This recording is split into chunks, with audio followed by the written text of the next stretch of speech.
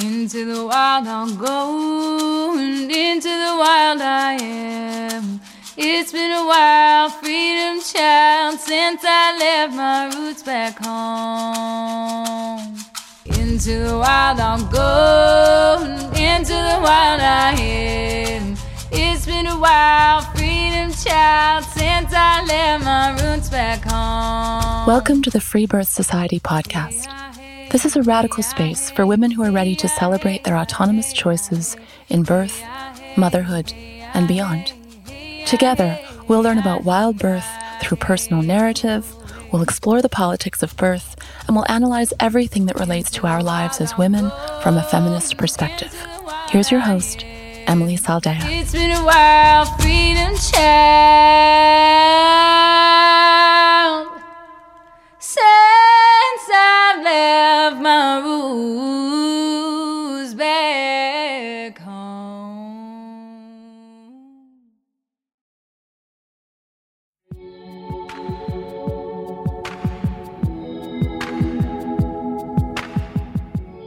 Imagine a world where girls are properly initiated into their first bleed, where mothers and daughters talk freely and openly about their bodies, and where women care for themselves and each other outside the lens of medical pathology. We can have this world, but we can't do it without you. Kristen Hauser and Nancy Lucina are bringing the first ever Blood Mysteries School to Free Birth Society this winter, a 4-month journey alchemizing the sacred and the science of the power of the womb. You will learn how to properly initiate and reinitiate women and girls through powerful rites of passage, support the women in your community through cycle issues, womb pain, and hormonal imbalances, and take a deep dive into the spiritual and energetic components of our blood mysteries.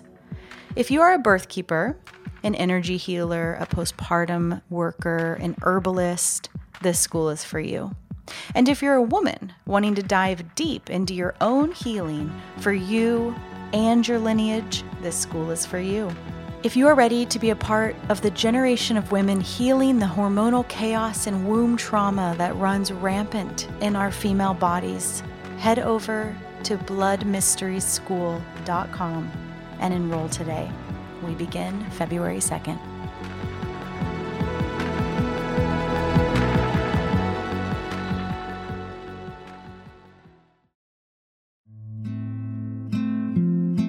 Devana's pregnancy with her first son was a wake-up call to the consequences of trusting in a system that doesn't serve women. After a traumatizing and completely unnecessary surgical birth, she found the fire within her to say never again and chose the guidance of her inner voice above all. Today, Devana shares with us her beautiful journey of moving from confusion to courage, her process of learning how robbed she was in her first birth, and how she took all of her power back in the ecstatic dream birth of her second son, attended by one of our very own Radical Birth Keeper graduates.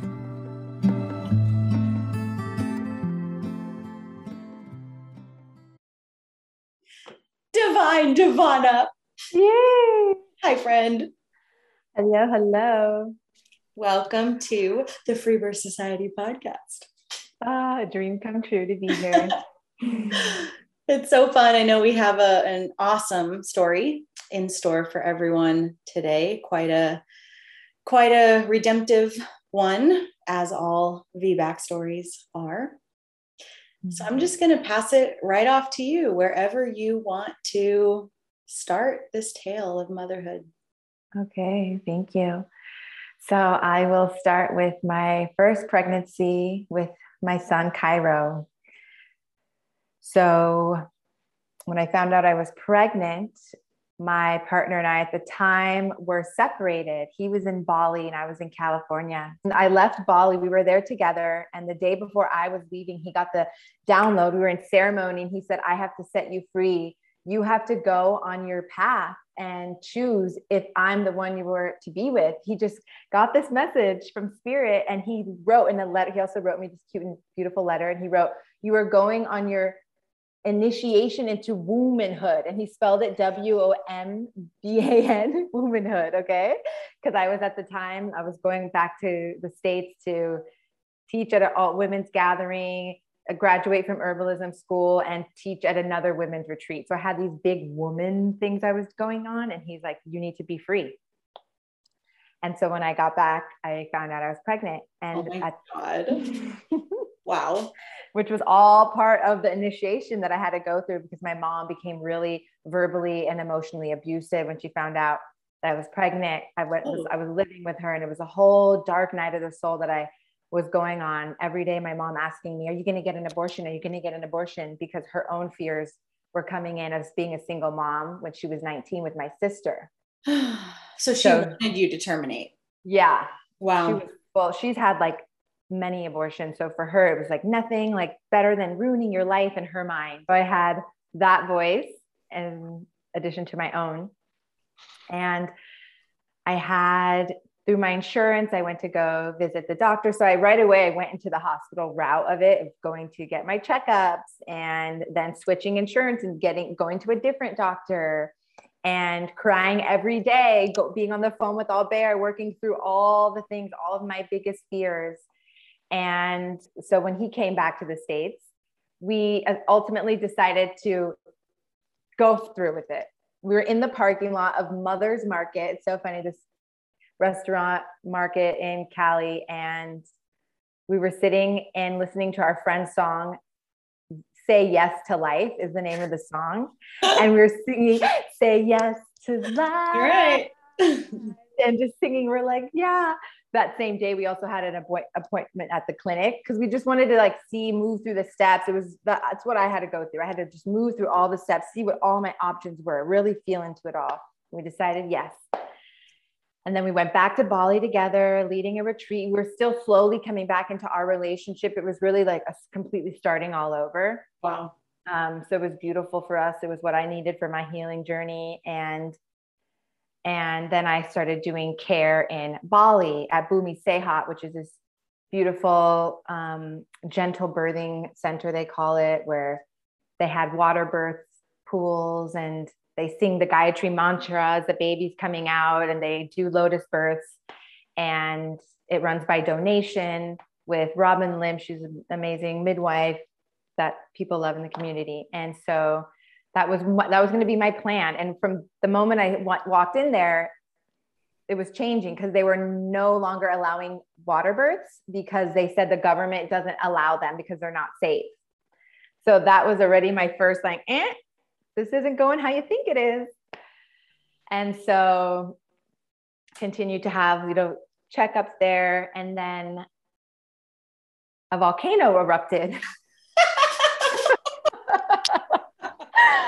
So a volcano. That's amazing.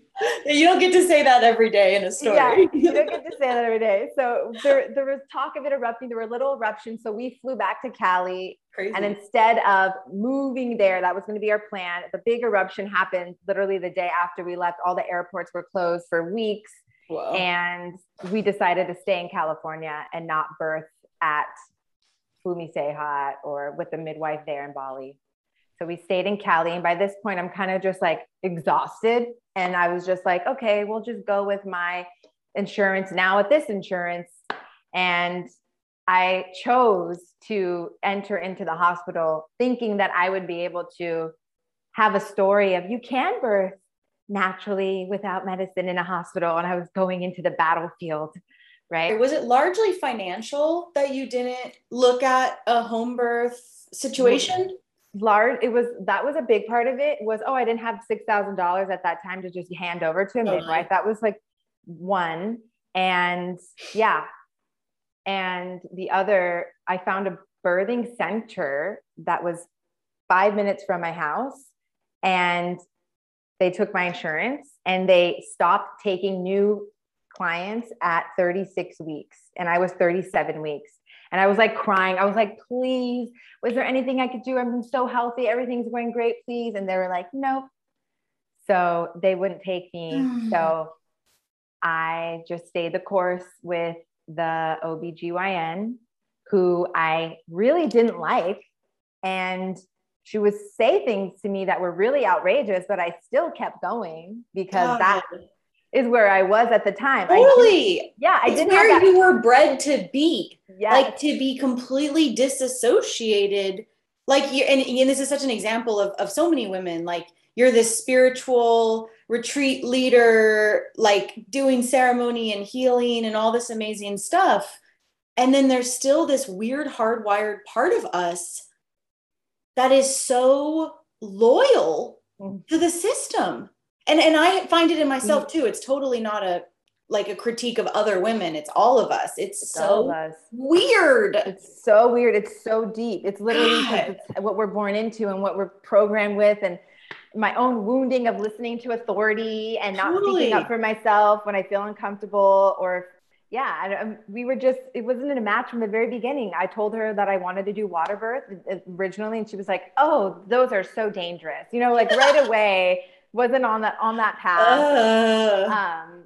And I would do all the checkups, and I felt so uncomfortable, and they would stick their fingers inside me and do all these things. And I would be like, "Can I see the ingredients inside that? Like, what is that gel you're using?" Like, I just wasn't on board with it, but I still kept going and showing up and having to pee in a cup and getting my weight and blood pressure, just all the things, and just went through it. Like I just in it. And I remember at 38 weeks, she said to me, "What are you, an elephant?" Because elephants carry their young in utero for 2 years. And so she was referring to that. I'm like overdue because I was 38 weeks, and she wanted to induce me. She kept wanting to induce me. And I remember I was just like, "No, I've read all the books. You're doing all the things that they talk about." And then she mentioned at one of my last appointments that a family member or family friend died and the funeral is coming up. So like essentially letting me know that she has plans coming up. So letting me know like we're on a watch now. I wonder how many women she's used that elephant line on. Like hundreds, thousands, I wonder. And it's interesting that she was willing to be so transparent in her total narcissistic abuse. It's so interesting, right? Because a lot of doctors do not reveal that they're trying to make a date, but I've certainly seen as a doula, plenty of doctors roll into the room and be like, one woman, oh my God, oh, this is so awful. She rolls in with the vacuum thing in her hand, the woman's pushing, and she literally says, "I have to pick my kid up at 5. Oh my God. What? And you bet your ass that baby was out by 4:30, stitched up and gone, It's just, anyway, that's crazy. Okay. Wow. So she says funeral. Funeral as in like, she's going to be needing to go sometime soon coming up. Yeah. Totally. And then she's telling me, she pulls up the image of my placenta, and she's showing me how it's starting to deteriorate. Oh my God, what a horrible woman. Yeah. What's really cool about all this is that I only had one ultrasound, because for some reason, even in Bali, everyone kept saying, "Oh, you're too early. There's no need." So that was kind of interesting that I only had one ultrasound, and it was at like 32 weeks. And they're like, "Whoa, this is your first one." They were like shocked. Yeah. Yeah. And then she was showing me later on that my placenta was deteriorating. So how are you emotionally at this point? You're 38 weeks, your doctor fucking sucks, stressing you out, telling you that things are weird and that you're some big elephant. Like, are you tripping, or are you like, okay, like, what is it like? I feel like that's me, the natural. It's like, even though there was this, I was uncomfortable, it's like I could be comfortable in the uncomfortable. And I think that's where the wounding is, where it's like, instead of being like, "Fuck you, I'm out." Right. I'm like, I'm just going to keep going. Even though this sucks. I'll just deal with it. I'll just deal with it. Exactly. And but the energy feels like it's like this old program that I'm just still in. Yeah. Okay. So, I'm also tired. It's kind of like feeling tired and also confused because it's like, what are my other options? What can I do? I remember I would sit in my house and be like, can I just birth in my bathtub? Like, what can I do? I didn't even know that that was an option because I hadn't yet found Free Birth Society until the very end. I think that's when I found the Instagram page, or even heard that term. And remember thinking like, wow, like you could just do it on your own. Like, what do you have to buy? You have to buy all these tools and all these things, just wondering how that's possible. And so now I'm 41 weeks. And then and then I was coming in for the non-stress test. They were having me do that, which is so weird because they have you lie down on your back and then they monitor you, where the whole time you're told not to lie on your back, right? Right. So but now you can stress the baby out because now we want to C-section you. Exactly. So like lay on your back, we're going to strap you to this thing. And it was fine. And then I went and now I'm okay. So now I'm 42 and 2 days. Whoa. So I kept going and I was holding on because did not feel safe. Right. And yeah, so, you're an elephant. Yeah, I'm an elephant. We're going to go 2 more years. And so I am on the chair. I remember this perfectly. They have me on the thing.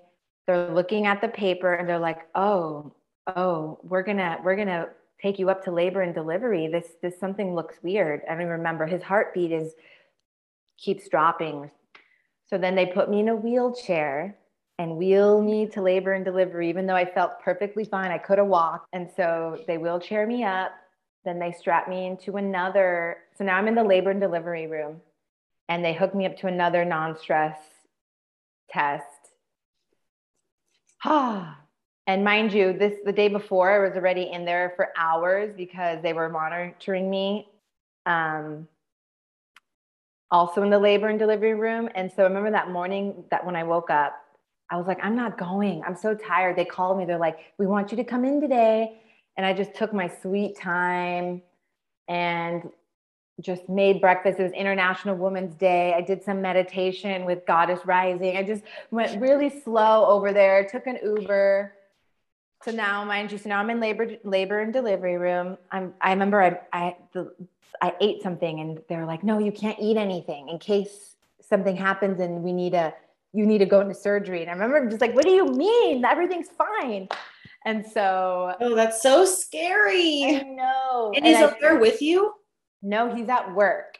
Oh, okay. Albert's at work in San Diego. So he's about an hour away from where I am. And then the nurse. So when I get into the room, the nurse, I'm like, are they going to make me do Pitocin? I said that to her. And she was like, honey, you don't have to do anything you don't want to do. She was like a cool nurse, right? She said that. So I was like, okay, felt a little safer, right? Oh. And then she's like, oh, so she like let me eat some dried mango or something. And then at this point I called my mom because I thought that I was going to go home and she was my ride because Albert and I were sharing a car at that time. So I called my mom. My mom gets there to take me home.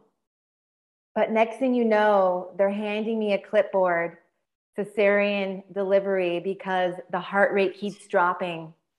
His heart rate keeps dropping. She looks at me. She's like, you have to do this for your baby. She's Whoa. Like, oh, this doesn't look good. Like his heart rate's gone off their monitors. You have to do this for your baby. She looks me in the eye. At that moment, what am I going to do? I'm already exhausted. I'm 42 weeks and 2 days. I'm freaking strapped up through other things. I'm in it. I'm as deep in it as you can be. A male doctor comes in and goes, wait, let's see how far dilated she is. Maybe we can do this vaginally. So that shows me that it wasn't as big as an emergency as they said it was, because the fact that he was like, hold on, let's see, right? And so you're not on PIT. I'm not on PIT. You're not on an epidural. I haven't had any contractions. I didn't even know, or, So what, surges. were you on the Serafadil? Like what? I was on nothing. You were just on ultrasound. Just on an ultrasound. And I think, did they have me on fluids? I think they had me on IV. Yeah, on fluids. Yeah. Wow. And so they're like, you have to do this for your baby. No time for an epidural. We have to put you to sleep, general anesthesia. Shit. And I was just like, here we go. I just thought I was going to die. To me, that was my initiation of like, I'm going to die. I'm not going to wake up. This is it. This is it right now. And so I'm just being wheeled into the emergency room, and they stick the catheter in me, which was the worst. The anesthesiologist is next to me. The nurse that was like, kind of like my, the one I thought was my sweet nurse, she was there just saying, it's okay. It's okay. Anesthesiologist, he was also really nice. He was a male. And then I'm just here comes my doctor. She's been waiting for this one, putting on her gloves, getting ready. There was like 10 people just it was like a movie, just calling out all the things like, let's go. This is what we've been waiting for. And then I just start counting backwards, 10, 9, 8, and just boom, lights out, and I'm out. Dude, that is fucked up. Oh, that is so gutting. Mm-hmm. From 0 to 10 too. Mm-hmm. Wow, that is a lot to come back from. Yeah. Wow. Okay. So then what happens? So then I wake up. Thank God I woke up. And then I hear, it's a boy. My mom, thank God my mom was there. She was the first one that got to hold him, and she was there while I was sleeping. Albert gets in as I'm waking up. And the first thing I say is, where's my placenta? Where's my placenta? That was the first thing I said. And they said, oh, your placenta? We just sent it down with all the other placentas. We just sold it for $20,000. It'll be in your skincare products later. Exactly. I'm like, I'm on to you guys. Get me my placenta. They're like, good thing we wrote your name on it. So they went down and got it, even though I had on my birth list all the things I had that I'm encapsulating my placenta, right? So they went and I got it. So I retrieved my placenta and I got to have it encapsulated. So that was helpful. And so then I'm in the hospital healing for 5 days, and it was just gnarly. Like, recovering from a C-section is freaking like, oof. It's like the second most invasive surgery, I think, after heart surgery. It's one of the most invasive surgeries there is. And honestly, at this point, I'm like on a high now, because it's like I died and came back to life. So for me, that was like a spiritual rebirth that I went through. My mom's all on a high, where everyone was so nice to us in the hospital. So I had a nice recovery experience. They let me stay as long as I wanted. They're like, you can stay another day if you want on like day 4. They all felt everything really bad kind of for what I went through. So they were just really nice to me. And then I was out of there and just really feeling really grateful for life. Like, that was my kind of, I would say, lesson, was just gratitude.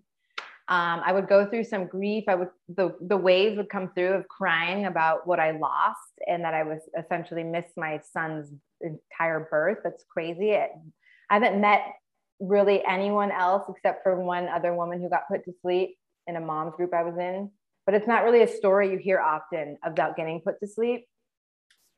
And you can't really read about it. When I try to look things up, it's like the only thing that comes up are the twilight pregnancies that they were doing. So what was or is your take on how that went down? Because it's one thing to emerge from the birth being like, thank God for life, thank God for these medical staff that saved me and my baby. It's another thing to be like, thank God for life, and that was all completely curated to harm me. And I'm not saying which one it is for you, but where do you land on that? Yeah. And that's the confusion, right? Where it lies, where it's like, could I have avoided that? What if I never went in? What if I said no? That's the great mystery of it all. Do I believe that my baby really was in distress? And it's like, I don't know, right? I think that the deepest part of me thinks no, it was all curated, of course. But on the highest spiritual level, it happened exactly the way it was meant to, for my own consciousness and what I allowed to happen. Because starting from going to Bali and there not being any water bursts, the volcano erupting, it's like every single choice and every single thing that happened led me to that moment. That's where I was in my own healing and my own consciousness. And so Do I believe it's all divine? Yes, that's just the way I am with life, with everything. It truly happens the way it's meant to, or else it would have happened another way. That's how I feel personally. And that's why I didn't get accepted to the other birthing center, right? There's just so many ways of like, nope, this is the way it's happening for you to learn your lesson that you need to learn to be able to redeem yourself, whatever it is. And so 3 years, that was about 3.5 years ago. And so the more reading I do and hear stories of someone else said that the nurse said the exact same thing to her, you have to do this for your baby. So like when I hear that, it's like, gosh, that was all just part of the way of the hospital. That's just what they do. And that's essentially what I allowed. And that's what happens in hospitals. And so, yeah, I chose to enter into the battlefield and I got put out. So painful. Yeah. And then also for me personally, sometimes when I think about, let's say that I got an epidural an epidural, honestly, for me to be awake during that, I feel like would have been more traumatizing. And that's why God was just like, put her out. Because when I think about being numb from the waist down and being cut open and having that whole thing and being awake for that, to me, that just sounds like the worst. So that's also why I feel grateful, where it's like, well, at least I was sleeping. Right. If we're going to be raped, we may as well be asleep. If we're going to be, I mean, sure. That's kind of like looking for crumbs a little bit though, of a pretty gnarly, painful story. Yeah. Okay. Well, cause I mean, I know that you go on to choose like the complete opposite. And so how do you then, just back to what you were naming around the confusion of like this wild, unexpected thing happens to you. Yeah, you can say 3.5 years later, like, oh, this is how the system works and all of that. But who you were at that point, where you were growing this baby, saying no to the doctor, declining induction, really like prepared, or so you thought, to have, a normal birth in the hospital. And then this crazy thing just pulls the rug out from under you. You have a pretty dramatic surgical birth. And then this nice 5 days or whatever with the staff that did the thing to you. So then how, in that state of confusion of like, did it need to happen? Did it not need to happen? Did they save my baby? Could I have just stayed home? Yeah, you'll never have those answers. Then I just want to skip ahead to the woman you are 3 years later, where you're like, fuck it. Like, I'm going to do it at home. Right. Because ultimately it was, fuck you. I'm taking all of my power back, because it was completely taken from me. Yeah. So it was never again in my life will I ever step foot into a hospital to birth, like with like the deepest fire, because of what happened to me. So then that does to me imply that that is wrong. Even if you are willing to like work with it and be like, it's here for my learning and like, okay, great. Yes. That's, willingness to integrate like the traumas of your life. That's important. And I feel like that fire kind of, and correct me if I'm off here, but kind of says that implies that you knew or that or that you're choosing to know on some level that was wrong, for lack of a better word. Yes.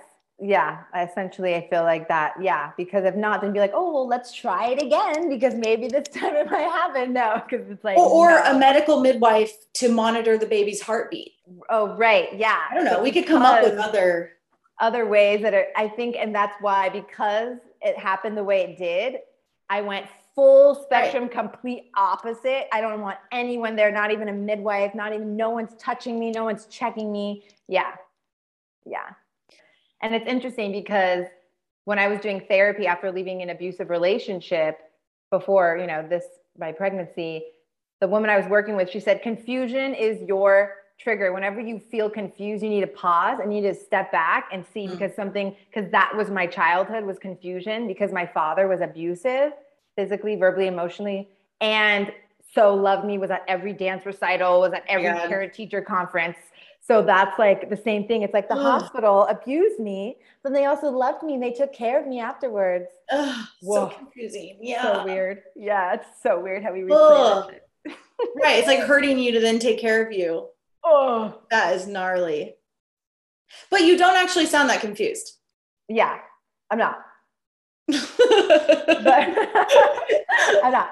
I was. Because you sitting in the mystery and also being like, fuck you, I'm taking my power back is a pretty strong, because to me that just sounds like you're saying I'm willing to accept what has occurred and learn, but that doesn't necessarily mean that it was right or good. Things are unfolding. Abuse and horrors and evils they're happening, right? We all know that. And when we intersect with abuse, we have an option, should we be resourced enough, we have an option to work with it, move through it, transmute our trauma, and do something else, and live in our power and all the stuff that, you and I talk about all the time. And that's what I hear that you did, is like you took a almost unspeakable, unimaginable 0 to 10 freaking stolen birth experience and were willing to do the work, sit with it, feel it, and then do something different. And that doesn't equal that it happened for a reason. You made it have purpose. Mm-hmm. You know what I'm saying? Because lots of women are not making their C-section births have purpose. Right. But you chose for that to be purposeful and to move you towards more healing. Mm-hmm. You could have easily just had another scheduled C-section.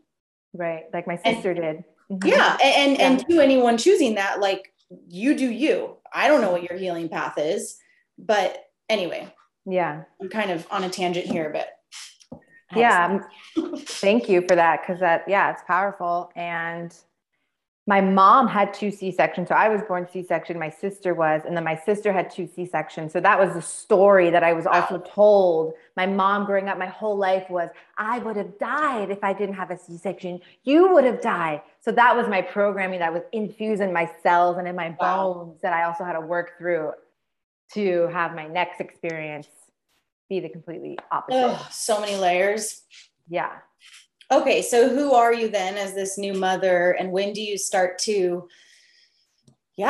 dream of something different? Yeah, pretty much right away, because anytime I would see women post and share about their beautiful dream birth, I would feel that kind of that anger, that sadness about what I lost. And I would see it and of course celebrate them. And it would always bring that up. And I would cry sometimes reading about other beautiful birth stories. And it was also really inspiring and empowering to hear the beautiful stories. And I would listen to the podcast, Free Birth Society podcast. And then when I found out that I was pregnant again, so interesting. So starting from the beginning, when my period was gone, I was going to take a pregnancy test. And I remember because I just had one lying around and then it was missing. I couldn't find it anywhere. I was like, maybe Cairo took it, someone played with it. I don't even know, but I couldn't find it. So I was just like, okay, I'm not going to take a pregnancy test. So starting right away from the beginning, cool. I was like, I don't need to pee on a plastic stick to tell me I'm pregnant.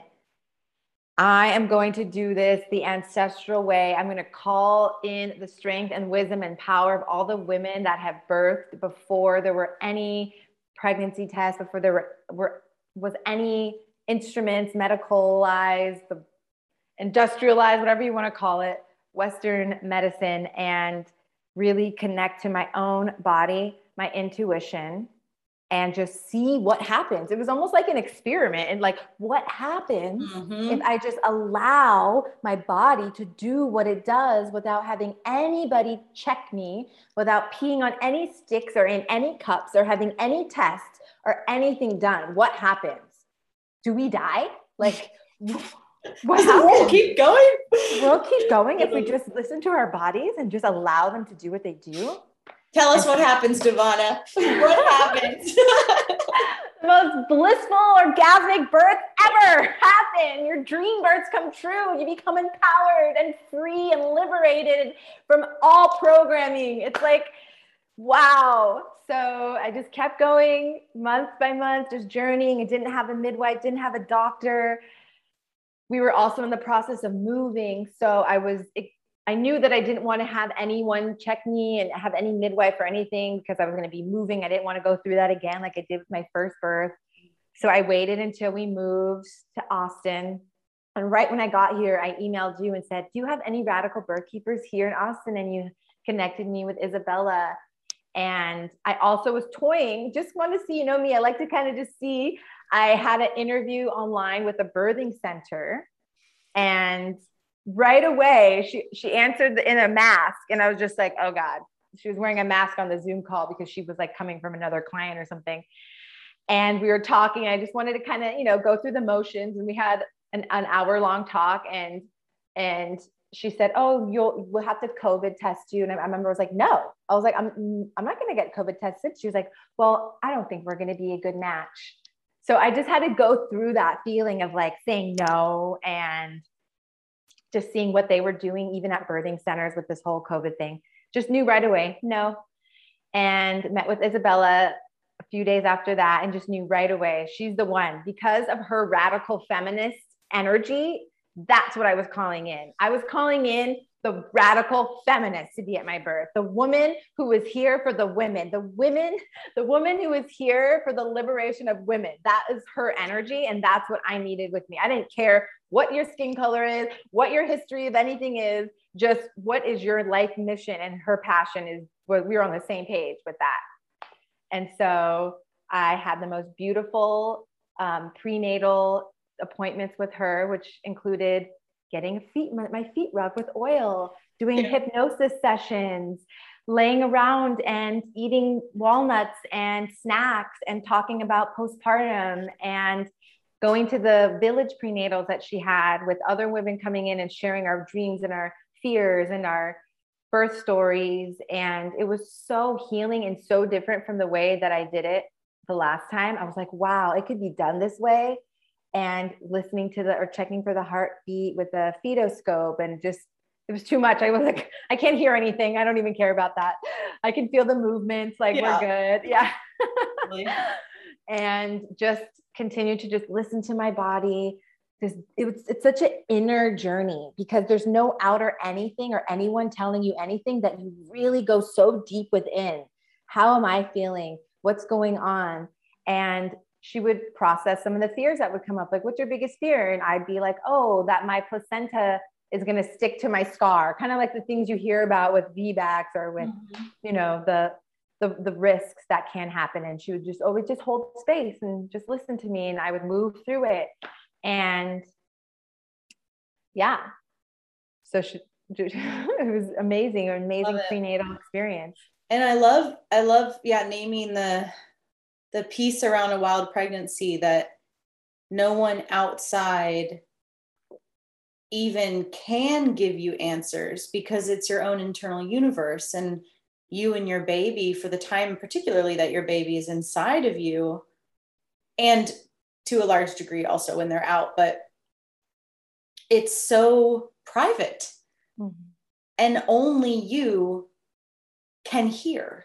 Mm. Like there is no one else is even involved, because it's happening in your internal universe. So the beauty of one of and it's really hard as fuck too, but one of the beauties of wild pregnancy is, like you just named, getting really quiet and clear on how internal pregnancy, the richness of that, right? When we're not constantly outsourcing our stuff every which way, and a good authentic midwife, radical birth keeper, friend, woman, sister, a good woman holding that space will never take away. They will only add to that.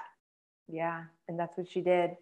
I want to ask you, like, in that pregnancy, particularly because you have this dramatic surgery at your back, how Like, it's one thing to be like, I'm taking back all my power. I'm not going to let anyone touch me. But then there's the work, right? Of actually doing that and laying at night and being like, okay, what if this happens? What if this happens? Okay, am I being crazy? Am I going to like, is my baby going to die? And then I'm going to have a baby that didn't survive because I tried to birth at home. Like all that stuff that we all think about when we are making, you know, these choices. Like, what does that look like, feel like, taste like to you, particularly towards the end?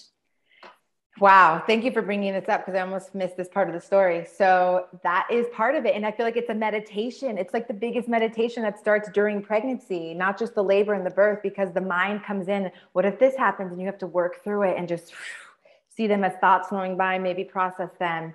And yeah, what's the greatest fear is that the baby will die or that I will die. Right. And so one night, a week exactly before he was born, I was sleeping and I woke up to pee. Remember, it was so dark outside that I like, you have to blink a few times where you're like, can I still see? I'm like looking for a light crack anywhere. And then I had the thought say it's darkest before dawn. And I remember thinking, is that real? Is that true? Anyways. And then I come, but just that like line came in. And then Albert, I hear him because he's sleeping with Cairo. I hear his footsteps. He comes in and he says, it's like 4 a.m. And he goes, I just had a dream. He's like, I just had a dream that you had a stillbirth. And Albert's sister has died and he had a prophetic dream about her death. And so we like, yeah. And so we were like, oh my gosh. So we like talked about it for an hour. What does that look like? What happens? And then he goes back to sleep. And then I start researching about stillbirths and reading about like signs and like statistics and just kind of going into that rabbit hole. And I find this article that has beautiful rituals you can do for stillbirths. And I remember I listened to your episode that you shared that was really sensitive and very powerful about the woman who shared about her stillbirth. And I remember you gave a preference before saying, if anyone is pregnant, like you don't need to listen to this, you know? And I remember I'm like, no, I'm going to listen to this. And it was really powerful and really healing, right? And even though I was pregnant, I wanted to hear that medicine and that journey that woman went through. Anyway, so I'm reading on this website about different ceremonies and poems and songs you could do for stillbirth. And then I get to this section called all about the Jizo, the Jizo. And it's this bodhisattva from Japan that women and mothers pray to when they're pregnant because he guides the spirits of children who die in miscarriages, abortions, or stillbirths. And this statue was given to me at my mother blessing ceremony, and it was sitting on my birth altar. Whoa. And so I was like, oh my gosh, I'm going to have a stillbirth. This is why this was given to me. Albert had this dream. And I had to go so deep into, oh my gosh, this is what's going to happen. God's preparing me. We're going to be like examples for the community. We're going to go through this grief and like show people our journey, right? Oh my God, that's so intense. So intense, but that was the last piece that I needed to fully surrender into what was going to happen next. I had to accept that I would have a stillbirth. In order to free birth, I had to accept that that was a possibility. Sure. Because the only reason that I would transfer would be like, oh, something's going to happen, the baby's going to die, essentially, right? So like I had to come into full acceptance of that possibility.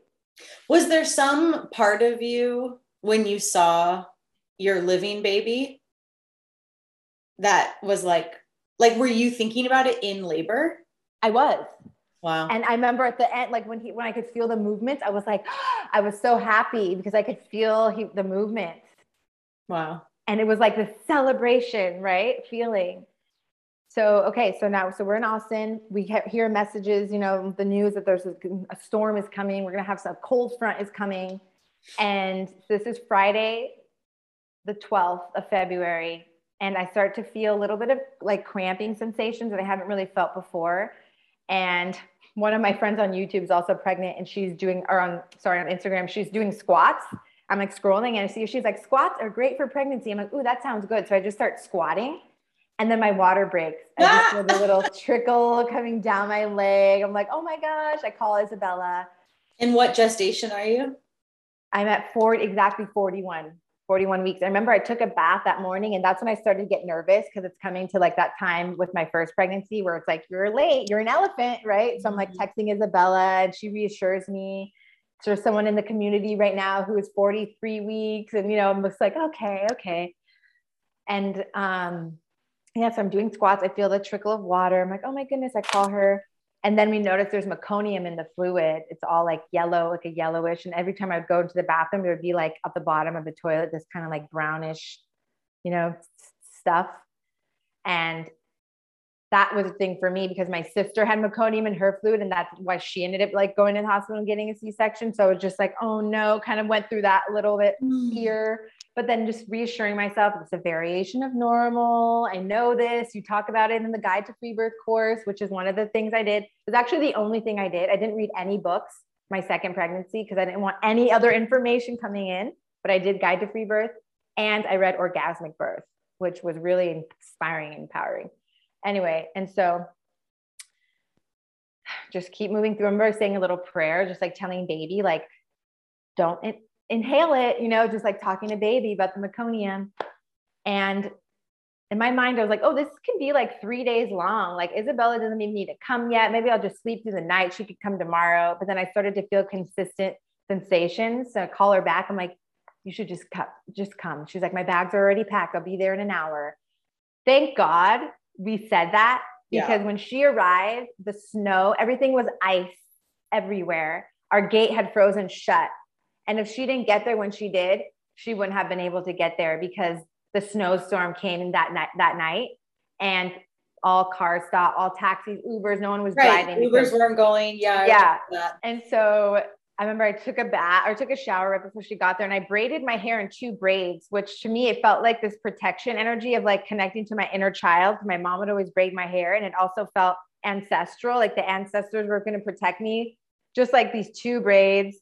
And, yeah, she gets there. I'm just moving through the waves, moving through the surges, and the birth tub still isn't filled up. I don't know why we didn't blow it up yet, but I was just moving through it all, just going into my meditation. She was just so perfect. She would just come and hand me some cotton balls with peppermint essential oil or lavender. She was just very tender, soothing, like didn't really talk much, or just, you know, just very gentle energy in the room. And the position that I loved to be in was down on my forearms and down on my knees, almost like kind of like a squat on my knees, like a little froggy position.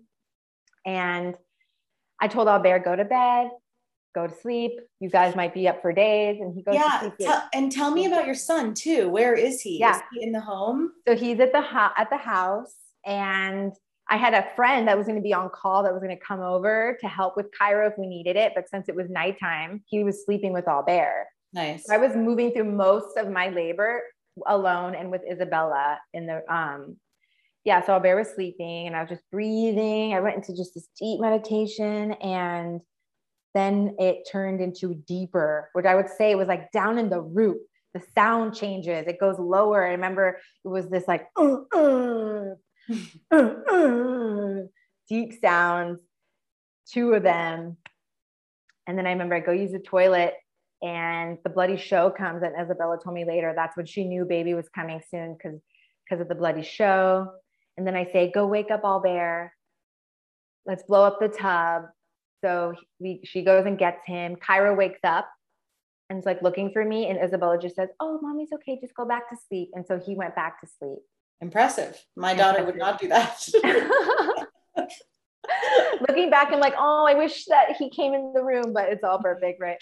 So he went back to sleep. They're blowing up the tub. I'm just down there. And I remember I was like, I didn't want that much water because I knew I still wanted to be down on my elbows. So I just had them fill it up a little bit. And then I was like, that's good. That's good. And I get in. I remember I inhale some nutmeg. Nutmeg is a natural pain reliever, essential oil. Yeah. And it also helps with labor and contractions. And so I inhaled nutmeg. It's also a psychostimulant. Inhaled nutmeg, get into the tub. And then the crowning starts to happen. I remember I kind of go into the mind because this is the part I feared the most, burning, the ring of fire. And I remember going, and go back down to the low sound. I remember opening my jaw and singing and toning.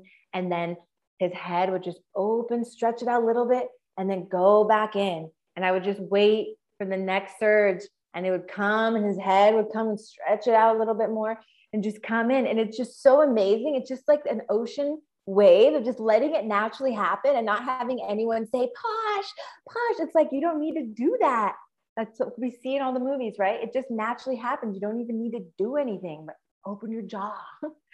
And then the head came out all the way. And I remember his head was just out, and I told Albert to get in the tub, and he gets in, and then just a few more. And then his body just slips out in the water, and he's just floating there. And I just slowly pick him up and bring him onto my chest. Albert was like, is it Nature? Nature was our boy name. And we're like, yeah. I'm like, yeah, it's a Nature. And I just put him on my chest, and I was still a little bit worried about the meconium thing. So I was kind of looking to Isabella for that. Like, do you think he's okay? Like, is he breathing? Because he wasn't crying. He was so peaceful. And then he just made his little cry sounds, and it was perfect. It was, as soon as he came out, the first thought I had was, I want to do that again. And that is orgasmic to me. I was just like, I want to do that again. It was amazing. It was so amazing. Just picturing that moment of like really receiving him and knowing that you did it and that he's alive and well. Yeah. Like rewrites so much in the room. And your sweet partner, what a different thing to witness. I know. Wow. I would love to hear like him share and help, with the men that like that experience, what they go through. And like, seeing me like in a hospital, like coming out of unconsciousness, and then the drive from San Diego, just being terrified. Yeah. I would imagine. And then wait, so Cairo was asleep? Cairo was asleep. Okay. And then he comes in at some point. Yeah. He comes in like in the morning, like later when, nice. Yeah.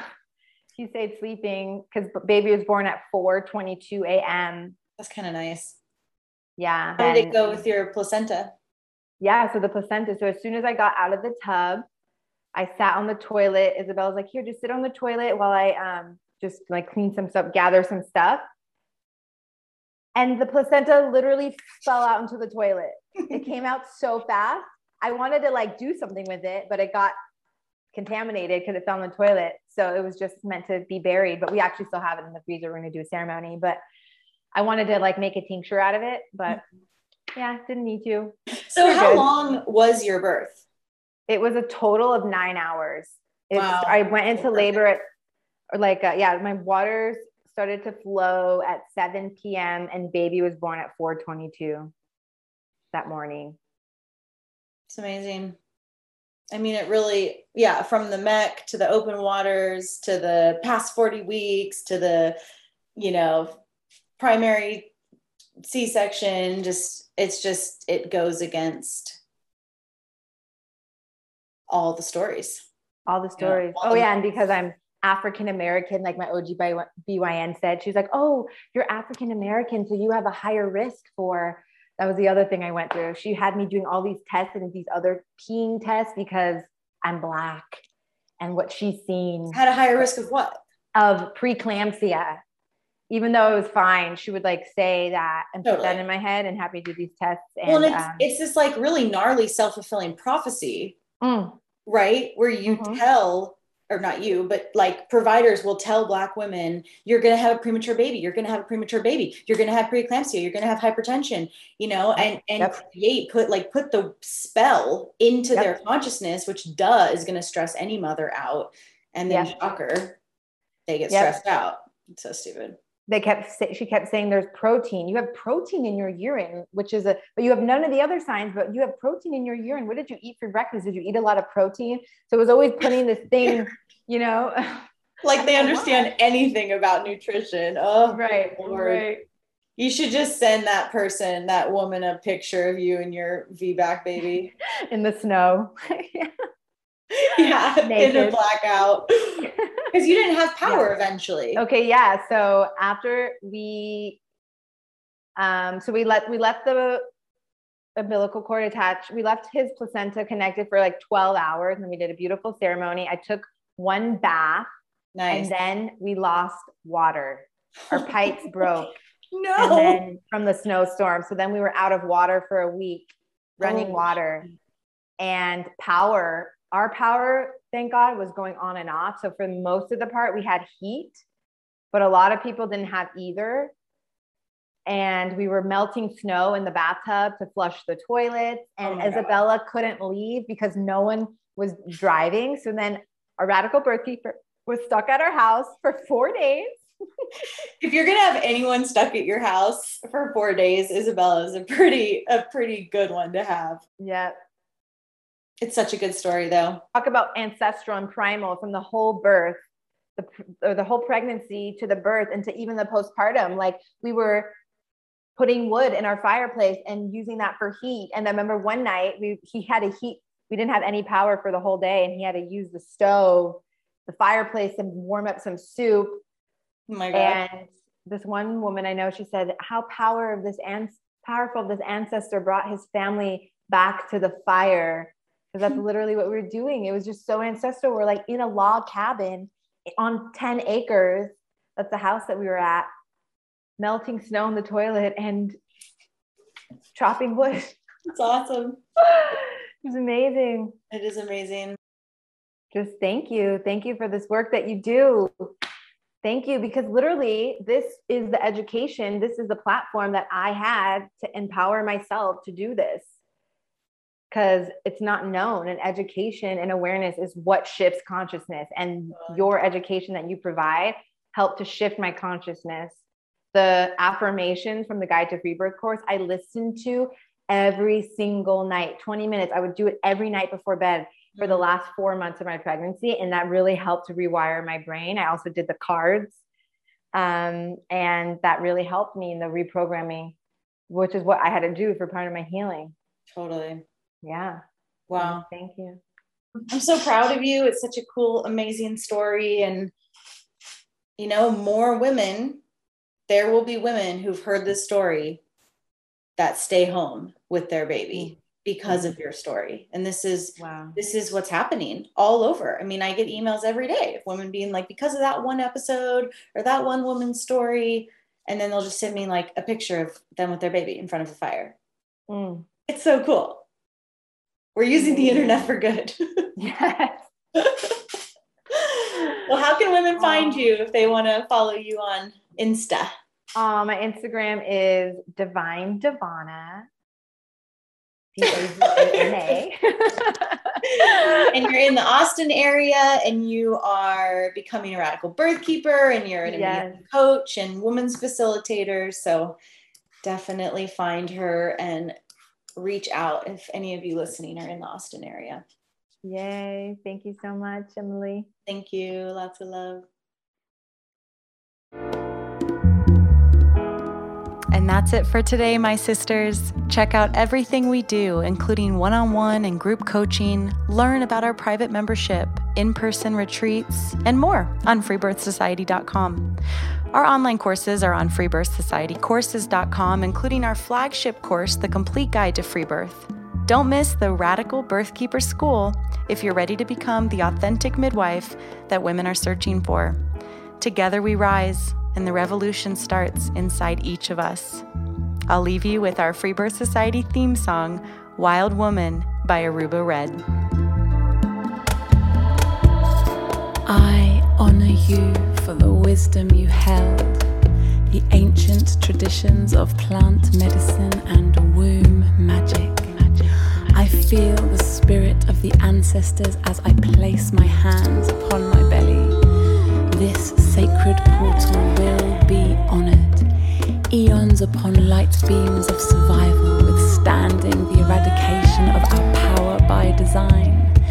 I will not allow the separation of our young to be forced upon me. My sisters will no longer birth in captivity. The picket line redefined from burning our wild women to paralyzing us and drugging our babes. Strapped down in a clinical white bed, drying up the milk from our breasts. Keep your needles. My family will never again be doomed to chase those dragons or your poison. We reject your fear. We choose love. Everything with intention. Death, ascension.